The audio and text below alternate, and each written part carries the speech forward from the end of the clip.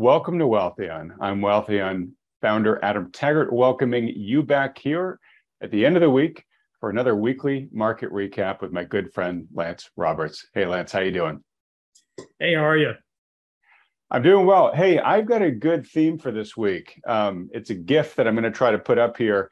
It's about a sheep that's stuck in a ditch, and he gets pulled out of the ditch, and he runs off in euphoria, only to just fall right back and get wedged in another ditch. That pretty much sums it up. Yes. Yeah. All right. Well, look, I'm gonna actually let you kind of explain to folks what happened here, but we more or less round trip this week. We were coming off a week last week where things had gotten really oversold. It was end of quarter, so there had been a bunch of portfolio rebalancing and stuff like that that was affecting stock prices. So you had, funds able to start kind of buying this week. At the same time, we had the Bank of England, panic rescue last week, and folks were thinking, oh, maybe that means the Fed's going to pivot soon. But clearly, whatever euphoria kicked this week off, and there was a ton in the first 2 days, it's gone, it seems, right now. Well, maybe. We'll have to, we'll kind of evaluate what the weekly data looks like at the end of the day. As we'll do our work tomorrow in our newsletter and kind of evaluate what the week looks like. But clearly it's not been a great week. 6.3% advance in the first 2 days of the week. That was awesome. Lots of oversold conditions. And then on Friday, you give up a big chunk of that on Friday due to a stronger, and again, it was a stronger than expected employment report, but it wasn't fantastic, right? So, but again, what this all kind of led into was, the Fed's going to keep hiking rates. Odds of a 75 basis point rate hike for November is now pretty much baked into the cake. Now, having said that, we have CPI on Wednesday. So CPI next week is expected to come in up 0.1%. Now, if that is the case, CPI will have a 7 handle on it, down from 8. So, and if for some reason, and again, house prices are going to start to show up in the inflation data. We've had lower oil prices over the last few months. That's likely to show up as well, even though oil kind of rebounded here lately. We're looking at lagging inflationary data. So there's a real possibility that we might get a 0 print or even a negative 0.1% print. And then all of a sudden, markets are back off to the move. We haven't resolved the oversold condition. Sentiment is still extremely bearish. There's a lot of offside positioning still in the markets. Systemic traders are exceptionally light on their market weights as well. So all it's going to take is one piece of good news, and we're going to have another, kind of rally like we saw back in June. And July and August. Now, remember, if you go back to the June bottom, we were talking about the exact same thing back in June. Super negative sentiment, extremely bearish. Everything looked like crap. The world's coming to an end. And then you had a 17% advance, but it wasn't straight off the low. The market rallied, gave up most of the rally, rallied again, gave up a big chunk of it, and then finally took off after about 3 weeks of about 2 weeks of consolidation action. And that's not surprising. We saw a big rally on Monday, Tuesday, a lot of trap longs in the market going, thank God I'm out. So they've been doing some selling today. But again, I think what you're going to wind up seeing here is that oversold condition, that very negative sentiment play off into any type of good news here will spark a decent rally. Okay. And that's really important for folks to note here, because I think it's a simple way to look at this is, hey, the market tried to find a sustainable bottom, but that launch attempt failed, and maybe we're poised to roll over from here. You're saying, don't assume that fast here. This actually is not uncommon. We might even have another failed attempt, but the third time might be the trick, like it was back in June. Okay.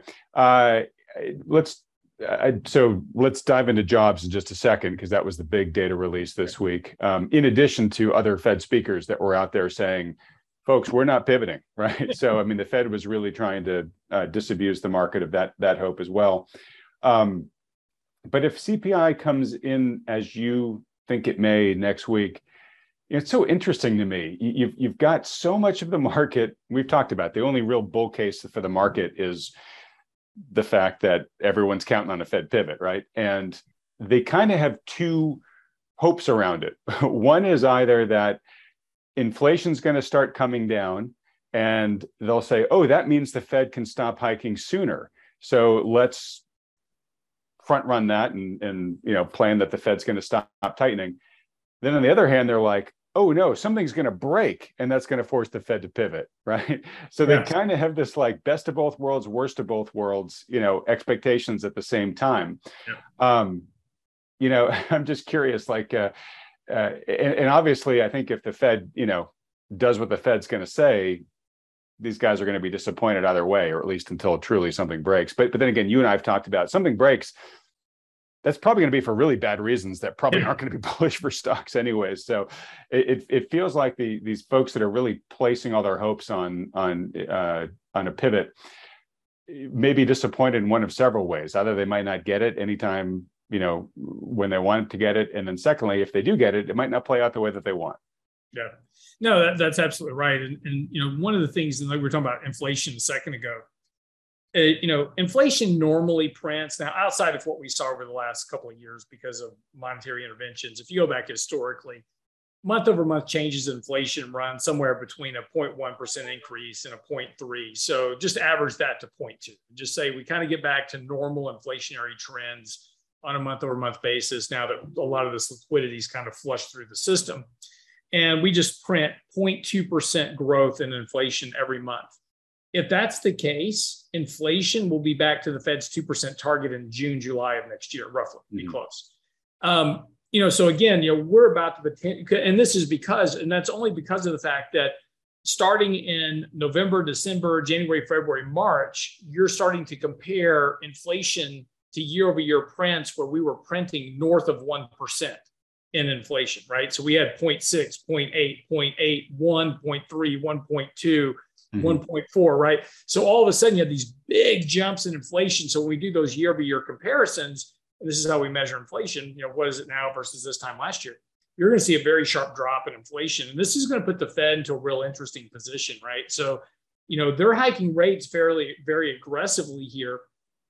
And the problem is that economic data is clearly slowing, right? If you take a look, even in the jobs report today, right? We hired 263,000 or whatever it was in the jobs report. I forget what the exact number was.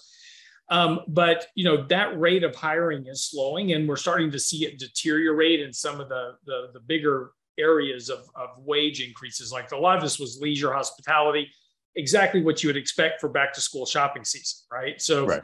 And so exactly what we saw hiring in there, those jobs will come and go fairly quickly.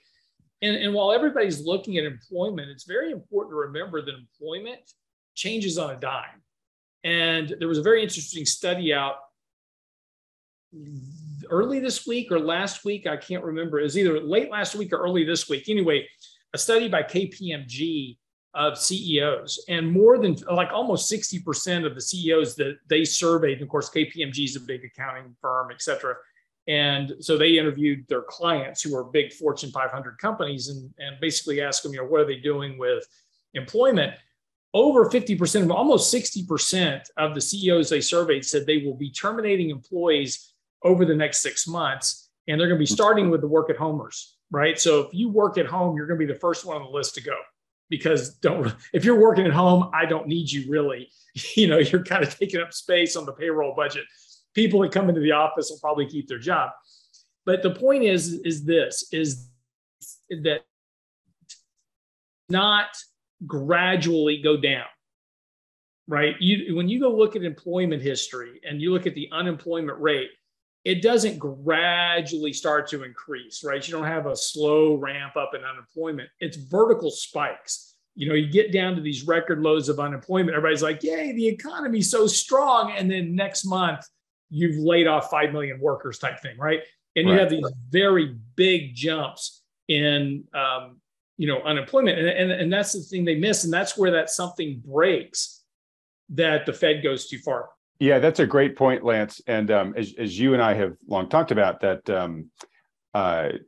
employers are slow to hire, slow to fire, right? So layoffs tend to be kind of a capitulation event, right? Where the firms are doing everything they can to not have to shed bodies, at least in mass. But then they get to a point where it becomes just a matter of survival for them. And they say, okay, we just got to start dumping them. And that tends to be correlated. In other words, if one company's doing it, it's probably doing it for macro reasons that other companies are having to make the same decisions at roughly the same times. And that's why you see these big spikes, right? And they tend to always take the system, but particularly central planners like the Fed by surprise, because of course they're looking at lagging data, right? Well, another thing too is again, kind of go through the order of magnitude on employment. Just remind me here in a second, because something happened in September, and we've had 2 companies now come out and report this, and I think it's very telling about where we're about to be. But before we get there, the issue is, employment, like you said, companies are slow to hire and slow to fire. Why? Well, first of all, employees are the most expensive component of any business, right? Because it's not just the salary, it's the payroll, it's the benefits, it's all the other stuff. Got to provide them an office, computer, all these type of things, right? So, whatever the salary is, and this is one of the big fallacies about paying somebody $15 an hour. It's not just $15 an hour. You need to tack on about 30% or so on every salary to cover payroll taxes, social security taxes, the computer, the office space, the benefits, all that other stuff, right? That's Workers' all comp, on top. Yeah. So that workman's comp, that's all on top of that salary. So, I'm going to pay Adam $100,000 a year. Well, that's not very fair. He works really hard. Well, it's actually costing me 130, right? And just, you got to, we don't think about things that way, but for a business, that's very important. And payroll is right up there at the top of the list in terms of expenses. So, but here's the thing about employees. Adam's a really good worker, right? Everybody loves Adam. We got to keep Adam on the payroll. And so we're going to do everything we can first, because, terminating Adam is a very, very tough issue, because he's a great worker. And if I terminate him, he's going to get a job probably with one of my competitors. So I don't want to get rid of Adam, right? So I'm going to hang on to Adam as long as I can. What am I going to do? Well, I'm going to cut back on other stuff first, right? So I'm going to cut back on travel. I'm going to cut back on corporate parties. I'm going to cut back on that. I'm going to cut back on R&D and CapEx, capital expenditures. Take a look at what's happening at capital expenditures. Those are dropping like a rock right now. So in other words, companies are already going through that process of cutting all their other expenses to the bone. And then when I can't cut those other expenses in order to maintain corporate profitability, we all love Adam, but Adam's got to go, right? And again, you don't fire your best performers ever, right? So your best workers, Adam's actually got a job for life, right? Because he's the top performer. So we'll never fire Adam, but we'll fire everybody else in the firm, and we'll keep Adam. And this is why, all these, these young people that are demanding work from home and all that, it all sounds fine and dandy. That's not what corporations want, because it's reduced productivity when you work at home. They want you in the office where productivity is higher, and I'm getting more bang for my buck, what they're paying. So all those work from homers, they'll go first.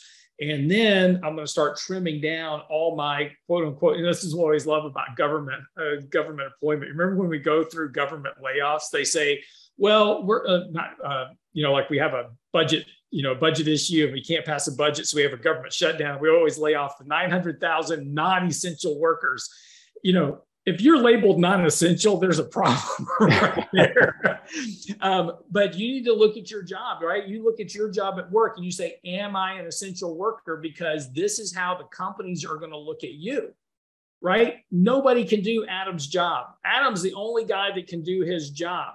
But Adam's got 4 people with him that, Adam can do part of their job too. So we're going to get rid of 2 of those guys because they're non-essential. And that's about to what's going to happen here pretty soon, is that companies are they've already gone through hiring freezes. We've talked about that before. They've already started kind of, we're seeing people that are on jobless claims. So there's 2 types of jobless claims. You have your initial claim, which is you've been terminated or fired for some reason, right? You can't make a jobless claim if you quit. Right, you have to be fired or laid off to go make an initial claim. So that's the people filing for jobless benefits the first time. Then you have continuing claims. Continuing claims have been creeping up. Now, what does that mean? What that means is that people that are losing their job are staying on unemployment longer. So what that means is companies aren't hiring those individuals back. Right, it's getting harder for them to find a job. Yeah. Correct. And so what's going to happen here very shortly is we're going to migrate from cost cutting to hiring freezes to terminations, and those are coming, and it's just a function when we get there. Okay, yeah, and that's it's in some ways you were talking about, okay, so with all these signs the economy is slowing down, and yet we have this robust jobs report and the unemployment rate comes down, right? And so it's understandably hard, I think, for the average person to kind of square those two circles, in their mind. And I think what you're saying is, and I'm right on the same page with you, is the economy is going to win here, right? And you and I have talked in the past about a lot of the suspicions that we and many other people have about the payrolls data here. But what's interesting is when that question was asked today in the media of, hey, how come unemployment rate's coming down if the economy is kind of shaky? Or less with the economy being shaky, but more with the Fed hiking and tightening, trying to cool the economy off. Exactly. The response that has been, oh, well, there's a delay to Fed policy and we just haven't seen it yet. And you and I have talked about this, that there is a delay for Fed policy. So if they're saying, we really haven't seen a cooling off in the jobs market yet caused by the Fed's tightening activities, well, the Fed has been hiking rates since February. Yeah. So we've talked about kind of this rolling thunder that keeps barreling in from all the previous, rate hikes that the Fed has done. So if we haven't truly felt that in the employment market yet, we've got, 8 months of rolling thunder headed our way. So let's say we start seeing the jobs market buckle like you think we're going to, it's going to get hit again and again and again. Yeah. I mean, it's going to be a back alley beating where the guy's on the ground and they just keep kicking him. So let's be generous, right? And let's say that the market right now is already feeling, and we're seeing this. And I said, remind me about the two companies. So AMD just announced overnight a big drop in corporate profits going forward. Their profit margin shrank from like their revenue outlook and their profit margin outlook. Right. Yes. So now what's interesting is just a month ago, they made that they made guidance that was, already out there. And they said, hey, our profit margin will be 54%. In a month, that profit margin went from 54 to 50. FedEx just did exactly the same thing again. And the point about this is that, folks, you need to be paying attention to what's going on here. What these companies are telling you that in the month of September, the economy basically crashed, and we just haven't seen it yet. It's coming. And all these rate hikes. So let's be generous. And let's say that the rate hike in March, that first quarter point, let's say that's in the economy now. It's probably early, but let's say it's already in the economy. Let's give the 50 basis point hike that came after that. It's in the economy. So 75 basis points of hikes, they're in the economy. They're accounted for. The market and the economy have already counted to that. Okay, there's still 4, because in November they're expecting 75 basis points. There'll be 4 75 basis point rate hikes that are not factored into the economy or the data yet because of the lag effect. So that's 3% rate increases that have not impacted the economy. And yet now you've already got companies going, they're slashing profit margins. Fourth quarter is going to be very telling. We're going to start next week on earnings. Pay attention. It doesn't matter what the companies report. Pay attention to what they say for their forecast. About their corporate profit margins or forecast. That's what's going to matter. And I think there's going to be some very interesting stories coming out of that about the economy is slowing. There's concern about what's coming down the pipeline. And, the big risk here is, again, everybody's, and even my partner, Michael Leibowitz, he's like, man, the Fed's going to hike until they bring down inflation to 2%. And that's all that matters. That may be the case. But, when you crack something in the economy, it's going to get bad. It'll get bad pretty quick. And that's where, I think you start seeing the Fed really kind of come off that idea. All right. So I'm a little suspicious that you somehow took a sneak peek at my notes before we hopped on here, because you took this exactly where I did actually. You got up to go to the bathroom and I looked. And there we go. Great. All right. But this is exactly where I was going to take it, literally using FedEx and AMD as the examples. All right. So we have, so the data that we're looking at, if we look at the companies that are actually out there, part of the economy, they're basically saying you're right, that things are slowing down super fast, and that September was really bad. So that's what AMD said. They basically said, look, there's been a major slowdown in the economy since we gave our last guidance, which was also a downgrade, by the way. FedEx, which also 2 weeks ago, we talked about it on this program, where they said, hey, look, we have to bring down our guidance. We see us heading into a global economy. They just pre-announced even worse guidance. So here's the quote from the executives there. We expect there to be downward adjustments to volume forecasts. These changes will reflect the latest information from customers about how they anticipate current conditions and are likely to decrease their volumes this holiday season. So they're basically saying, hey, look, folks, it's not going to be a fun holiday. Like, we're already seeing all of our customers basically tell us they're going to be shipping a lot less. If you look at global container shipping rates, they're plummeting from their pandemic highs. They're not quite back down yet to where they were pre-COVID, but they are plunging there like a rock. So if you look at rate of change, which you and I talk a lot about, Lance, I mean, it just shows a super sharp deceleration. I just did a interview this week with Bill Fleckenstein. In fact, the video that launched today was titled, "It's Gonna Get Ugly." Bill is saying that he expects this earnings season to be a pretty gruesome one for the reasons we're talking about here. And, you know, Bill got famous initially by being a very successful short seller. He hasn't been shorting the market for the past couple of years because he just said, look, the way that, you know, it's sort of eternally propped up here, it's not a shorting market. I'm kind of retired from shorting. Well, he's now back shorting at a magnitude that he hasn't been doing for years, right? Which is a strong, you know, vote of confidence on his part that things are going to get worse from here. I just recorded an interview about an hour before this about the number of zombie companies out there and their proliferation and the vulnerability that they have to a slowing economy, compressing margins, but also the rising cost of capital. So look, there's so many reasons to be saying, look, it looks like the economy in front of our eyes is buckling here. And yet we've got this strong, robust jobs report that just came out. And if I look at Atlanta Fed GDP now, it's now been revised up to 2.9% for Q3. Yeah. So if people are just looking at the data that the government's putting out, they're like, everything seems great. In fact, it looks like it's getting better even, where everybody who has, you know, a tangible connection to the real economy is saying, guys, this is turning into a horror show. Yeah. Well, again, the difference is, you know, it's kind of like this, right? You know, you're driving down the road in a car and you take your hands off the steering wheel. And, you know, for a little while, the car will keep going straight, right? So everything's fine, right? Nothing to worry about. It's like these people that drive Teslas on autopilot. Everything's fine until the road turns left, right? Or turns right. And all of a sudden you've got big problems. And this is the problem, the real-time data that we're talking about, AMD, FedEx, you know, all these other things coming, earnings reports, et cetera. That's all telling you that things are slowing down markedly. Unfortunately, all the other data that everybody else is talking about, employment, you know, GDP, et cetera, that's all lagging data. And that's all data that's subject to massive revisions. We're going to see, I will bet you, you know, if you want to bet dinner somewhere, we can do this. But I will bet you, so with employment data, GDP data, et cetera, we revise that every year. And then every 3 years, we do a big, massive revision. I will almost bet you that next year, when we revise this employment data, it's going to be a horror show.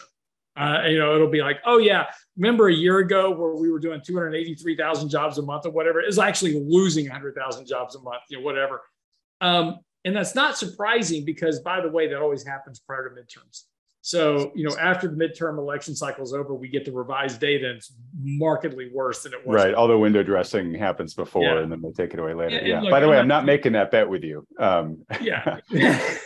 But yeah, I just think that, you know, we're going to find out that things are a lot worse than they actually seem. And, you know, look, the market is a good forecaster, right? You know, you can bang the market for a lot of things, but one thing the market does do well is it sniffs out, you know, kind of the real-time data. And the market's telling you there's problems in the economy. So, you know, the market's going to bottom before the economic data. So remember that, right? So if you're going, hey, this market's going to, you know, just keep getting worse and keep getting worse. Well, the question you have to ask yourself is the economic data going to get markedly worse? I mean, if you take a look at ISM and you know, consumer confidence, a lot of this stuff is, you know, in recession. The NFIB is a good example. I mean, that stuff's in recessionary territory already. So the question is how much worse can it get? And I suspect it can get worse, right? I'm not saying it won't, but you've got to start asking the question, how much is the market already priced in and how much more is there left to go before the market starts saying, hey, look, you know, we've priced in a lot of this stuff and this is going to get better down the road, and I want to start trying to buy some stuff now. AMD is a great example of this. We've been nibbling at AMD now for the last 6 months. We started out with a really, really small position, and every time this thing gets monkey hammered, we buy a little bit more of it. Here's a high growth company in a high growth area that trades at a 13 times PE. I'll buy that stock all day long, as long as you're willing to hold it for, a year, because in a year from now, you'll be glad you did. Intel, right. Intel is you go into any business, right? The 99.9% of businesses, I'm making up the stat, but it's high. You don't walk into a corporation and see Macs sitting on every desktop. You see PCs, and virtually all those PCs are driven by Intel computers, Intel chips. So here's the stock trading at basically 7 times earnings and has a huge yield on it right now too. So, there are some stocks, and again, you got to be careful. You got to look past the market and start. And this is that kind of once in a lifetime opportunity where you start looking at stocks that are beaten down 60, 70, 80%. And start finding some real value. Now you may have to hold it here for a bit. It's not gonna go running off to the moon tomorrow if you're in the middle of a bear market. But these are those type of stocks that you want to start building positions in over time, because when we do come out of this, and we will come out of this eventually. This is look, you can be as doom and gloom as you want, but at the end of the day, this ends and we get back into a cycle. Is it because the Fed is doing QE and dropping rates to zero? Maybe. Is it just because we go through an economic recession and we start to grow again? Yeah, that's going to happen. So again, these are those gifted opportunities that you get to buy stuff cheap that you wish you had, the whole way up. Everybody's going, man, I wish I could buy these stocks cheaper, but I got to be in. Well, now for the first time in a decade, you can buy some stuff that's really cheap, but you've got to be willing to nut up and do it. And you got to be willing to sit on it for a while. That's a great point. I want to underscore this, because I think this is the main theme of at least this week's video. Is a very challenging time right now to be an investor. You are going to have signals that are going to be at cross currents. We just talked about a bunch here, right? But while we think that there may be further shoes to drop in the short term, strong jobs numbers, GDP looks good.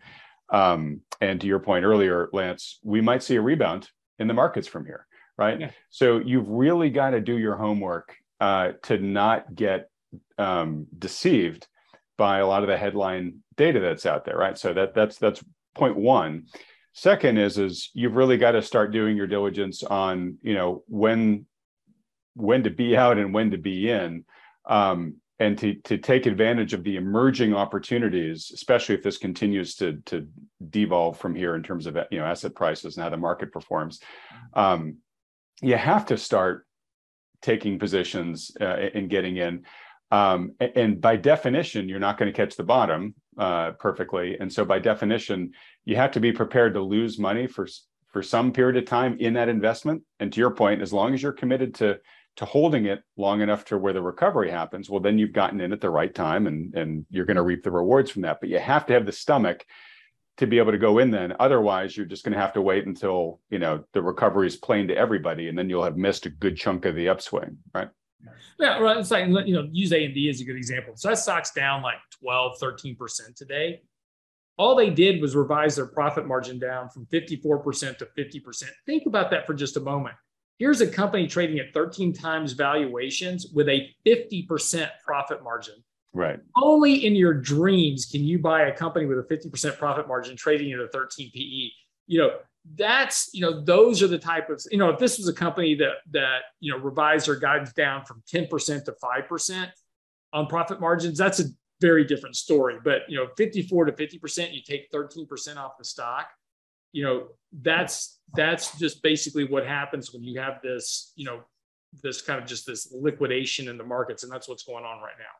Yeah. Though we should be super clear to say, look, if the overall market itself still has a fair amount more to go as this bear market potentially plays out, doesn't mean that AMD couldn't get a lot more cheaper, right? So you just have to be mentally prepared for this, right? So, but no, absolutely, AMD could get cheaper here, and that's just why I was talking about. So we've been nibbling at this company, right? We've been buying very small fractional positions in AMD. We've made a couple of purchases. It makes up a total of 1% of our portfolio. It's very small. Our normal position size can be up to 5%. So, we're at 1%. So we have a very underweight position, in AMD.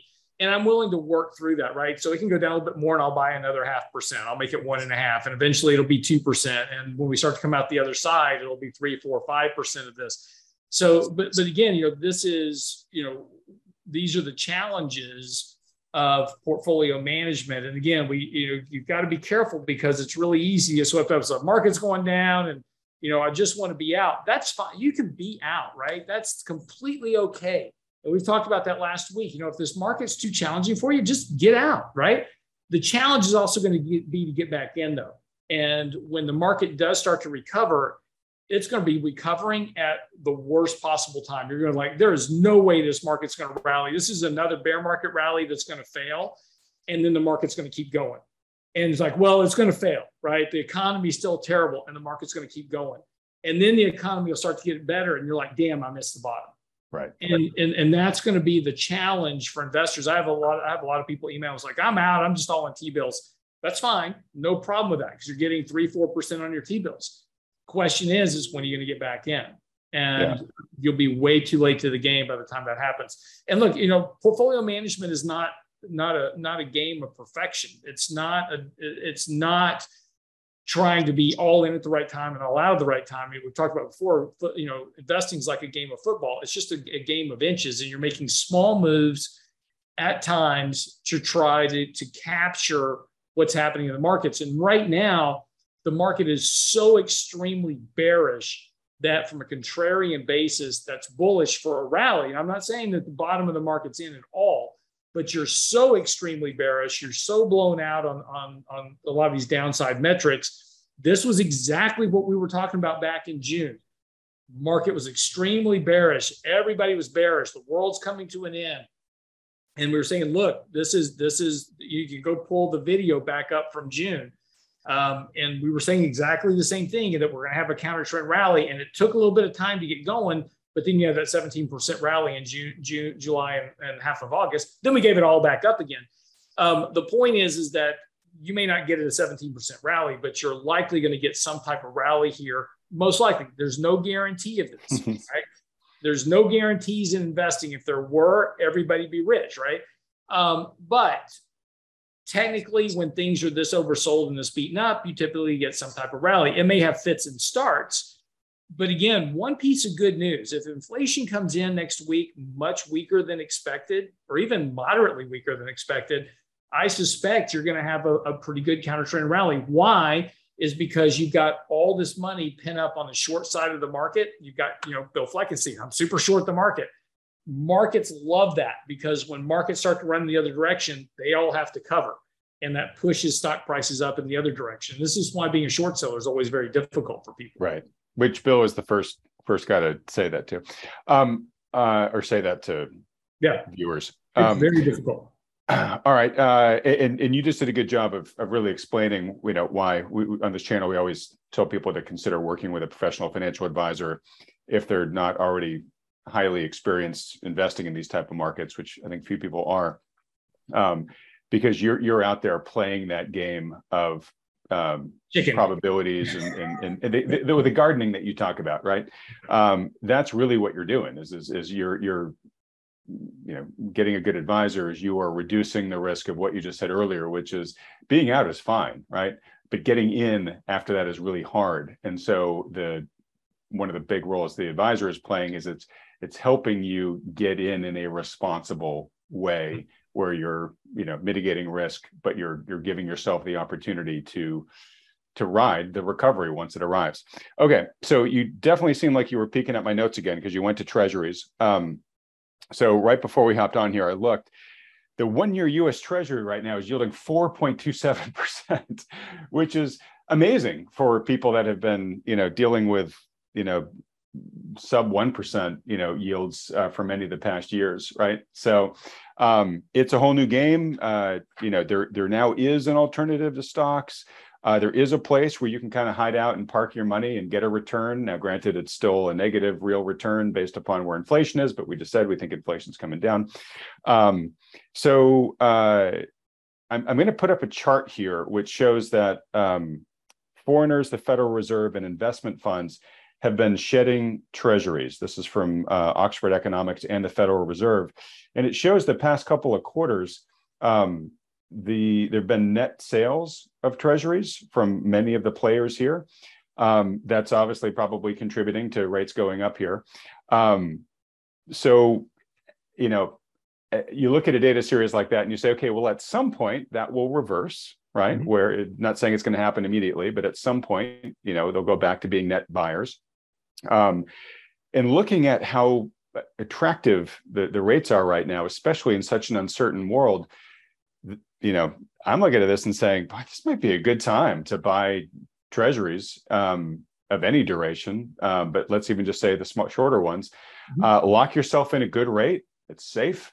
It's guaranteed by the government here. And then if there's a swing back, in other words, where rates come down again, well, you can either hold and enjoy the nice, relatively superior returns, or you can sell these things in the open market and make a profit. So, I mean, treasuries are looking pretty good right now, I think. Yeah, no, they are. And it's interesting, nobody wants to buy stuff in a bear market, right? And bonds have had one of the biggest bear markets since the 1800s, right? So, this is always the psychology of the market. You don't want to buy stocks when they're bear markets. You don't want to buy bonds when they're in a bear market. Nobody wants to buy anything in the market. And this is why Bob Farrell says investors buy the most at the bottom buy the most at the top and the least at the bottom. Right.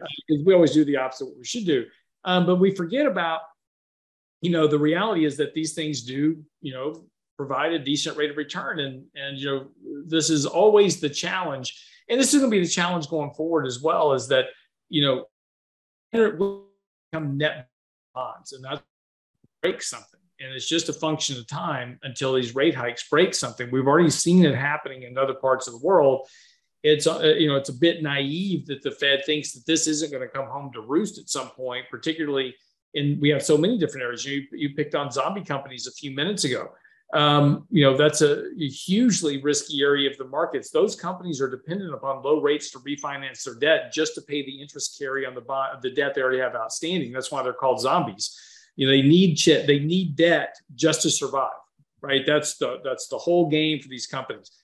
At some point, if those start to break, you're going to have, a problem in the economy. And it's just, and that's just almost a function of time now between what the Fed's doing.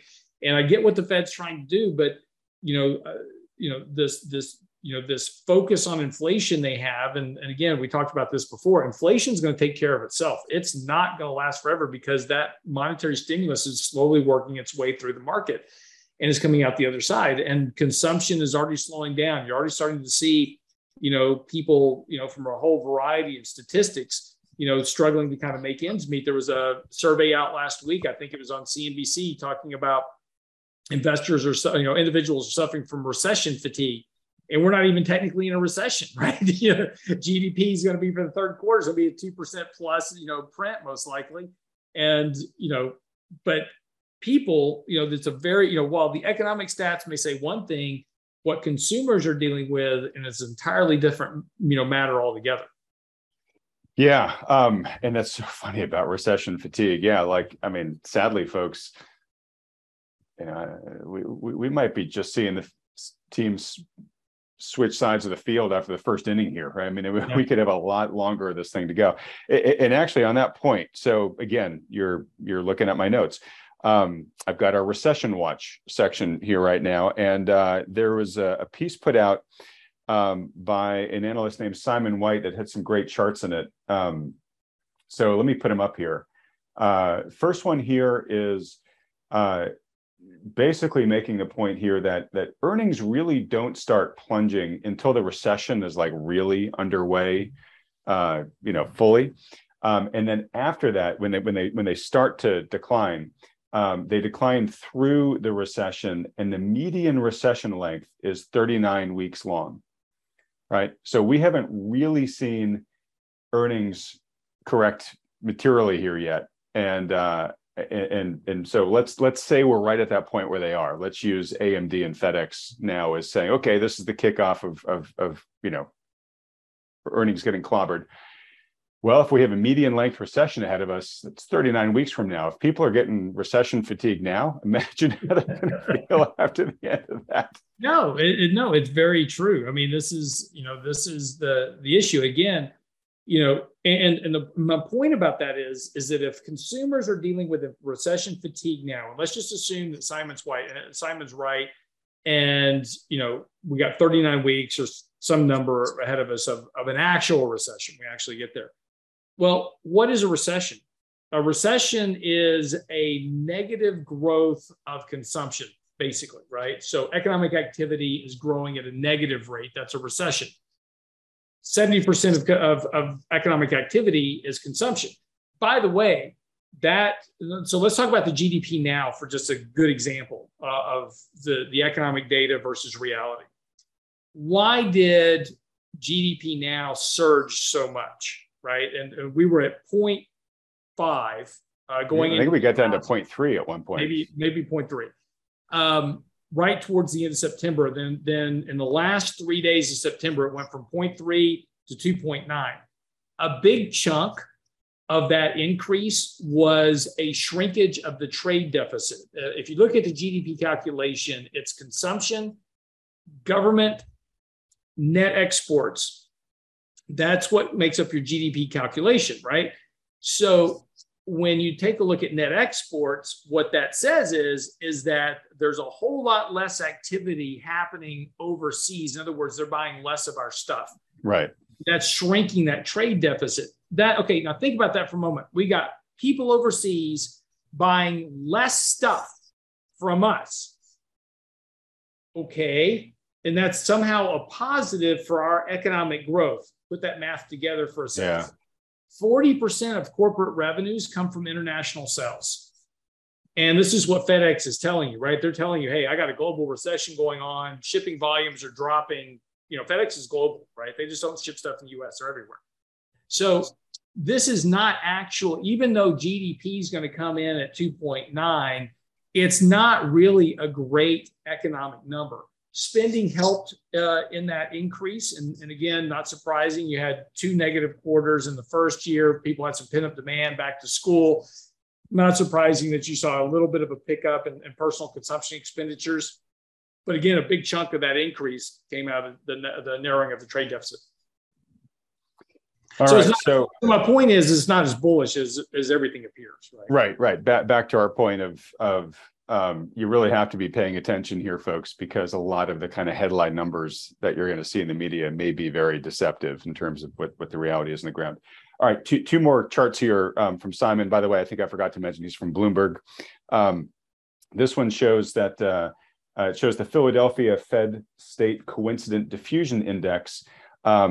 Basically, it's showing that it's dropped to a level that we've only seen prior to recessions. So it's just one of the many, charts we put out here, Parade, that shows that, hey, we're seeing things that look like what you see when you're heading into a recession. This last one, though, is quite interesting. It's that payrolls growth is set to drop sharply in the coming months and soon contract. It shows how tightly correlated it is with the Conference Board U.S. leading index, which basically is pushed forward 6 months. So if you look at that chart here, you see that has already gone negative, and that payroll growth itself, if it maintains the correlation, which it has through this entire, whatever it is, 45-year data set, it's likely going to contract soon too. So, again, we're just seeing all sorts of signs here, folks, that recession is underway. And, I think I'm going to speak for you, Lance, and you can correct me if I'm wrong here, but really all we're trying to do through these weekly videos here is just to help you understand sort of where we are in the story. And it seems like we are now getting further along in the story where a lot of the concerns that we were raising kind of academically at the beginning of the year, we're now being able to see with increasing clarity. And we've got a couple of events coming up here that could accelerate the decline, if indeed there's going to be a continued decline here. One is going to be earnings seasons. because forward earnings estimates are still, I think, kind of criminally rosy for which analysts are using to justify current stock price forecasts. And when that confidence breaks and those get written down, I think that's going to be a step change in the markets. And increasingly what we're seeing here in real time in the near term, AMD, FedEx, et cetera, people that are super close to the heartbeat of the global economy, they're now waving really big red flags to say, hey, we're seeing, like, you know, I don't want to use the word crisis, but I mean, we're seeing like very scary slowdown here now. So again, it's not, hey, we're seeing some signs or we think this might happen. They're kind of calling a real-time emergency now. So as we talked about a lot of the stuff, there's delays that come into play. There's deliberate goosing of some of the numbers, particularly maybe before an election or whatever. But you should be looking at all this. And if you're not fully bought into the fact that we're going to have a bad recession or that the markets are going to, you know, have another down leg, you at least should be putting in the prep to say, okay, if that's going to happen, what's my strategy going to be? Yeah. Well, look, and this is what I was going back to. This is what we were talking earlier about this, is that, you know, the big risk here is the Fed makes a mistake, which I think is increasingly likely. You know, they're hiking rates to combat inflation, but inflation is going to take care of itself. You know, the whole point of a recession is that that's a reduction in consumption. If a reduction in consumption, that's less price, that's less demand, right? So prices come down to, you know, for less demand. It's just a function of how the market works. So inflation is going to come down because you have a recession at some point. The problem is, and the risk is the Fed over tightens, as we talked about before, all these lag effects come in.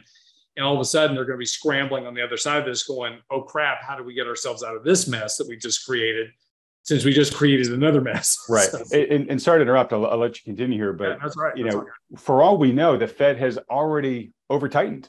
Yeah. Right. It could have over tightened 75, 150 basis points ago. We just don't know. Maybe it's still ahead of us, but it could be behind us. But to your point, what's likely is they will tighten too much and then realize it. And then the question is just going to be, how much total damage did they do that we don't yet know of is going to happen first before they're able to dig us out of that hole. Yeah. And again, you know, this, and then now this goes back to the other conversation, you know, can the Fed go back to QE, right? Or, you know, if they stop QT, quantitative tightening, can they actually go back to QE, right? Can they go back to buying bonds? The answer is sure they can, right? But do they really want to have a $20 trillion balance sheet? You know, at some point, when does that become Bank of Japan-ish? And you start having all kinds of problems with the liquidity of your bond market because you own a big chunk of it. You know, there's all kinds of consequences to actions. You know, do they cut rates back to zero? Great, they cut rates back to zero. But now what's your next bag of tricks, right? You know, at some point, you've got to let the problem resolve itself, which is all the debt. We just have too much debt. We just crossed 31 trillion in national debt, right? You know, it's this all sounds fine and dandy in a vacuum, and we'll just send more checks to households at the problem. But you know, if there's a problem, but at the end of the day, somebody's got to pay the bills, and you know, this is the problem we're getting into now. So this is the crux of what Lacey Hunt talked about at our recent conference, Lance, that you attended. And to me, this is the part that just makes me kind of want to just step up and go, you know, put my head in the oven, which is Lacey has been a deflationist. I mean, probably nobody has done a more, you know, yeoman's job than Lacey in banging the drum to say, look, we have a problem of too much debt in this country, and it is creating a deflationary vortex that, when combined with our deflationary demographics, are going to trap us in a really long-term deflationary funk. And probably funk is probably the nicest word I can come up with it, right? But he said, look, the central planners have created a very bad inflation problem, and that has to be the first order of business, is to get that under control. And the depressing part of that is, like, they've got a really big job here to get inflation under control. Maybe they can, maybe they can't, but let's assume that all the focus, all the pain that we're going to have to take in the near term is getting inflation under control. If we do that, once we've done it, we still have this massive deflationary problem of too much debt to deal with, right? So it's like we had a massive, you know, dragon to slay. but another bigger, badder one just showed up, and we got to kill that one first before we go to the other one. I mean, it's not good. No, it's not good. But look, I hate to keep picking on AMD and FedEx, but let's just talk about that from a deflationary standpoint, right? So the Fed's over here worried about this inflation, right? So here's the argument of all the inflationistas. Like, oh my God, we got this high inflation. If we don't get under control, it's just going to run rampant forever. It's not, because in order to have sustained high rates of inflation, you need sustained high rates of what? Economic growth. Can't have high rates of economic growth unless you have sustained high rates of wages that run above the inflation level, which you don't have. And you've also got to have interest rates that are coming up at a level that supports economic activity, but is not crimping economic activity. And you can't do that because there's too much debt, right? So if interest rates come up, I can't, look what's happening with mortgages, right? Mortgage refi applications, zero. How many people are buying a house? Zero. I'm not saying it's actually zero, but no, those are coming down quickly. And you're seeing the impact of high rates on the housing market as an example, right? So in other words, I can't afford, because my wages aren't growing, I can't afford to consume because I can't afford, my wages won't keep up with the cost of consumption. And I sure as hell can't afford a higher, mortgage payment on my house because I have too much debt already and I can't sustain it. So here's my point about this. See, that's all deflationary. Right. That all extracts demand out of the economy. Now, and so again, this whole issue of what the Fed sees and what the inflationists to see is that we had this economic shutdown. So we've got all this demand and we still have supply chain disruptions. That may be true for the moment, but listen to what is happening with AMD, FedEx, others. It's just, those are the two most recent, right? But there's been other companies, and I think we're going to see a lot more during this earnings season, is that demand is dropping so quickly that demand supply imbalance is going to solve itself. Right. You're very getting rapidly. Excess capacity. Exactly. And now all of a sudden you've got too much capacity, too little demand. That's your recession, by the way. Inflation is going to drop to near zero or some level.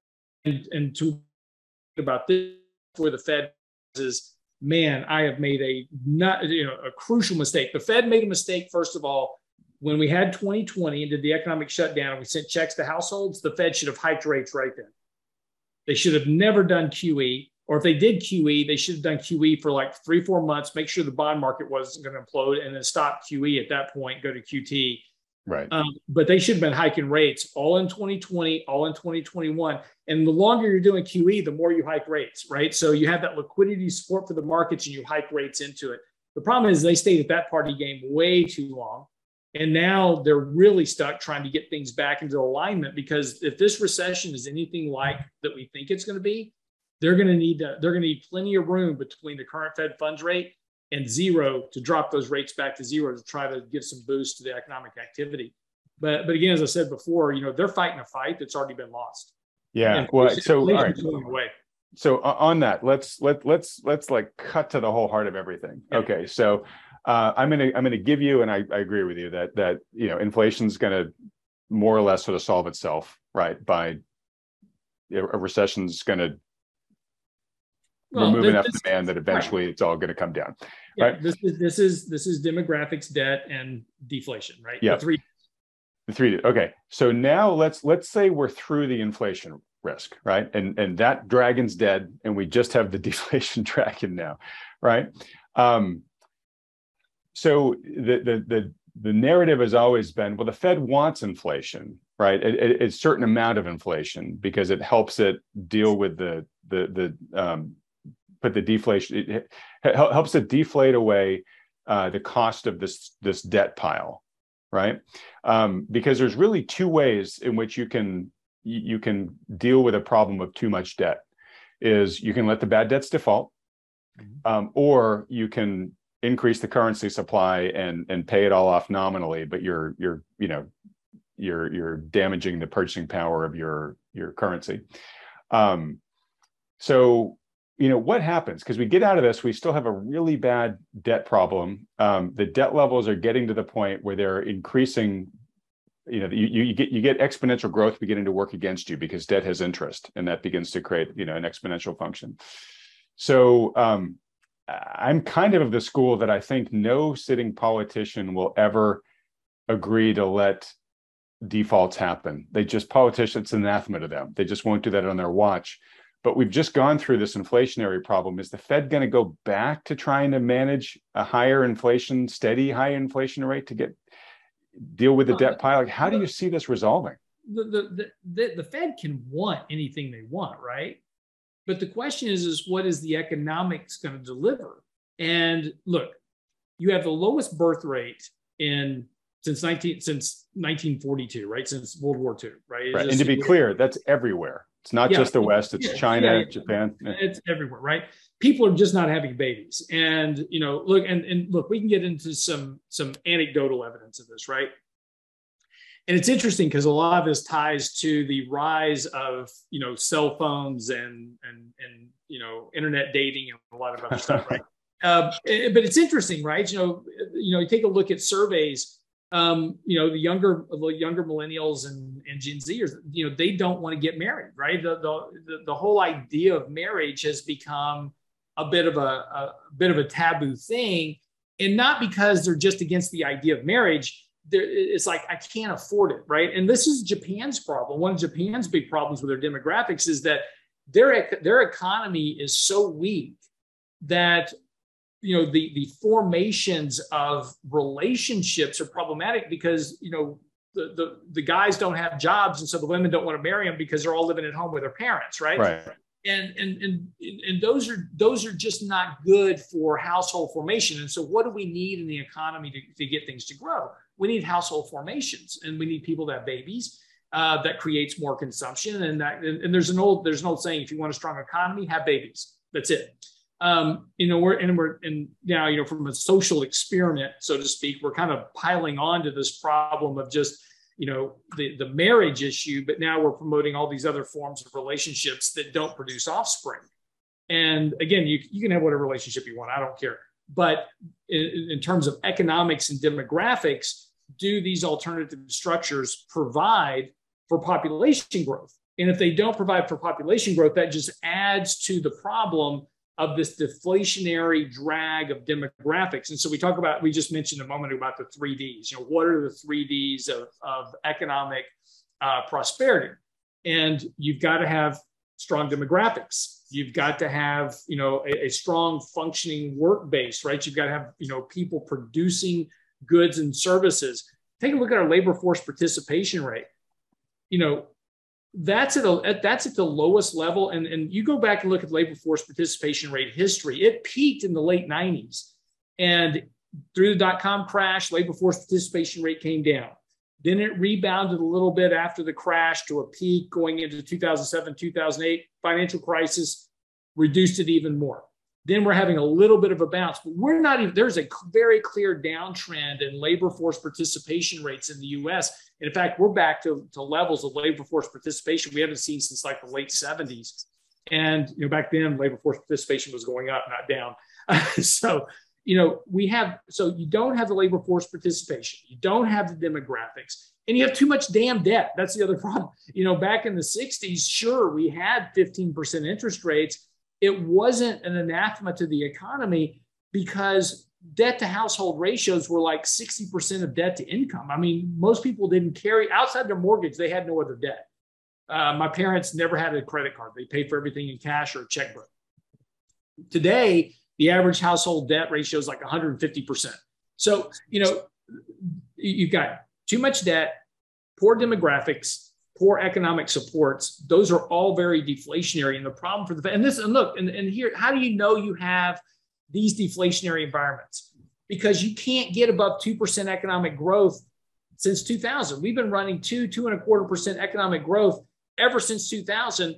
And the reason the Fed's target inflation rate is 2% is because that's all the economy can support. Anything inflationary above 2%, you start creating all kinds of economic problems because of too much debt, right? So this is why we're just hoping, praying, right? If we could just get 2% growth, what's the Fed's long-term economic projections for growth, and even their own projections? 1.8%. You're even at a lower rate now than you were at the financial crisis. So things are not getting better. Everything we're doing is deflationary. There is no inflationary pressure in the economy other than these very short-term artificial impacts of either sending checks to households and shutting down economies.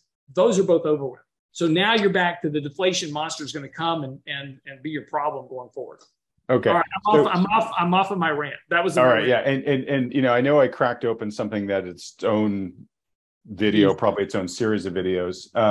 So, you know, we'll try to put a bow in it as best we can. Real quick, I agree with everything you said, except one thing that will be inflationary going forward. It is not going to in any way change the deflationary story you just talked about. Is commodity costs are highly likely to march upwards for supply reasons. Not supply chain reasons, which we're dealing with right now, but just fundamental underinvestment that go back, you know, a decade or more, decades, where we are going to want a lot more of those things than are just available, given the fact that we've underinvested in CapEx and exploration and all that type of stuff. In many ways, it just makes the situation even worse. So, yes. Lance, just before we move on, real quick, I'm going to re-ask my question, and you might not have. I didn't answer it. Well, which is just basically so. Like, how does that resolve? Right? Do we just sit mired in this deflationary morass we can't get out of? We can't get back to the growth that we want, and we are just sort of languishing in it for decades. Or at some point, do we do a big default, or do the printers go on and we just kill the currency? And then, of course, that's a default in and of itself. And we'd have to start with a whole new monetary regime at some point. Okay, so yes to both of those questions. Sure, we can just turn the printer on. We can do it Japan, right? Just print money and create an inflationary environment and you know, do that. Yes, we could default on our debt. We're doing it now, right? Student loans, good reason, right? No matter how you want to, you know, lay it out there. Right? Student loan forgiveness is debt default, right? It is. Although, let me just say for folks that are reacting to that, I mean, that is a tiny fraction of the overall debt pile. Yeah. But here's my point about that, though. It's a slippery slope you're going down by doing that. And again, we go back to the most important factor. What made the U.S. economy look, capitalism in and of itself in the U.S. was a monetary experiment. And it was wildly successful. And one of the backbones of that capitalistic monetary experiment was the rule of law. And that means that if Adam and I have a contract, he borrows money from me, he promises to pay me back. If he fails to pay me back, I sue him and I have recourse. That's the rule of law. And when you start doing things like, oh, we're just going to do debt forgiveness, that's awesome. Except you just defaulted on a debt obligation. And so it is, you know, while it's not termed or we don't view it as debt default, we're calling it debt forgiveness. We can put a pretty bow on it all day long. It's debt default. Somebody's not getting paid on one side of the ledger. Now, having said that, though, so yes, the point is that we've already opened up Pandora's box of debt default, the debt jubilee, as they say, where we just, hey, you know what? We're just going to wipe the debt off the books and it's all good. Everybody go back to square one. That sounds great on the surface, but think about for just a moment all the people out there that have bought bonds and are using those bonds as an income stream for their family. All the pensions that are invested in that. Exactly. I mean, that you know, and that's, you know, so it's great. So people that have debt, they're going, yeah, forgive my debt. You're not going to like the consequence of that. Yeah, you may get your debt forgiven, but the other side of that coin is not very pretty. So yeah, your 401k tanks, your pension cuts its benefits. Yeah, exactly. It's a terrible, terrible outcome. Or there's a third option. And that is, and at some point, consumers kind of have a revelation and they go, you know what? This is stupid. I'm going to start saving more money. I'm going to pay off my debts. I can't do this. I cannot do this anymore this way. And you have a kind of a revival, so to speak, of some financial sanity in the U.S. Now, that's pretty much the long shot you get. I'm just saying it's an option, right? That, yeah. You know, well, I actually think it's going to happen, but it's going to be forced on them the way the Depression forced a lot of frugal habits on our, you know, grandparents. No, that is, you know, if everybody decided to save at once, that's a depression. Right. And it's funny because we remember there were terms being kicked around a few years ago that America has a savings problem, right? Where, our leaders are telling us they want us to spend to stimulate the economy. I mean, they're encouraging profligate behavior. But it's interesting, even in that, like I could see how that would help the household balance sheet, but that I don't see the federal balance sheet willingly doing that. No, because it's not politically expedient. But unfortunately, look, I've talked about this before. Okay, I'm going to run for president in 2024, right? So my platform is that, we said this before, right? My platform is that the government's only responsible for two things: national security and basically maintaining our debt, right? So just, kind of getting the fiscal house in order. Everything else goes back to the state. So Department of Education, energies, everything. So, Governor Gavin Newsom, you can do whatever you want with all your policies in California. Texas can do whatever they want. And everybody just is going to be responsible for their own state. So get off my back. It's all on you. So however you run your balance sheet, then that's up to you. But, from the government standpoint, we're going to shrink that puppy down a lot. We're going to get down to just the core constitutional responsibilities of what the government is, that's maintaining national security and U.S. infrastructure. So I'm going to make sure the roads and the bridges and the highways all work, and we're going to make sure that we have national defense, and I'm going to make sure that the debt gets paid. That's my job. But we're not going to issue any more debt. We're going to start paying off debt. We're going to do this type of stuff, and we're going to do this by stripping down the budget. So that 3.9 trillion in revenue that you're spending on taxes every year, we're going to be spending about 2.5 trillion of that a year just to pay off the debt, right? So we're going to ramp this stuff down pretty quick, and it's going to be pretty brutal. The economy, I'm just going to warn you right now. So if you've got investments in your 401k plan, you probably want to move those to cash. If you're in the economy, you better save up some emergency savings, because we're about to have a really, really nasty depression for about 3 years. Coming out of this, though, we're going to be dynamically very strong, and you'll come out and you'll have exponential growth in the economy once you get through this. But again, nobody is going to vote for that. So no, that's the whole point. So, do you want free stuff, or do you want a strong economy? And you can't have both. They don't work together. Okay. There is no such thing as a strong socialist economy. All right, folks, we're not trying to completely depress all of you. Like I said, though, this is the kind of discussion that gets me, gives me that gut urge to go stick my head in the oven. Don't do that. Apparently, we got three options here. We can go through just a gut-wrenching, true depression by letting debt defaults ripple through the system, but we clear the malinvestment, and it's horrific for 2-3 years, but we get beyond it. We kill our currency by printing way too much of it to nominally meet our debts and default in that way, or we elect Lance. So hopefully everybody chooses door number 3. All right. Well, look, Lance, I want to get to any trades that you guys might have made recently. I got a lot of flack last week because you didn't make trades, but I didn't tell people that, and people were really, confused. Sorry about that. Real quick before we get there, I want to put up just one chart. It's a tweet I put out recently. This is just housing. I just want us to at least touch on it super briefly. This is a chart of it's the housing prices to median household income index, right? And in theory, home prices should be tied to household incomes, right? That's what the incomes are, what let you afford the mortgage, right? This has hit a new peak. It just hit a new peak. Higher than the 2007 housing bubble, and it has just begun to nose over here. And so if indeed, Lance, from what you and I have been predicting, in past recent videos, that we are beginning a housing correction here, which I don't see how we can't, given all the macro factors, in particular, how much mortgage rates have increased recently, we have a very long way to mean revert here based upon this chart. So we don't need to spend a ton of time in housing, but I did want to let you react to that. Yeah, no, just real quick. On that chart, what's the housing side of it? Is that Shiller? Is that the Shiller? Yes, Shiller. Yeah. Okay, so the reason I ask is, so that's a 3-month lag. So that, and this is my point about inflation as well.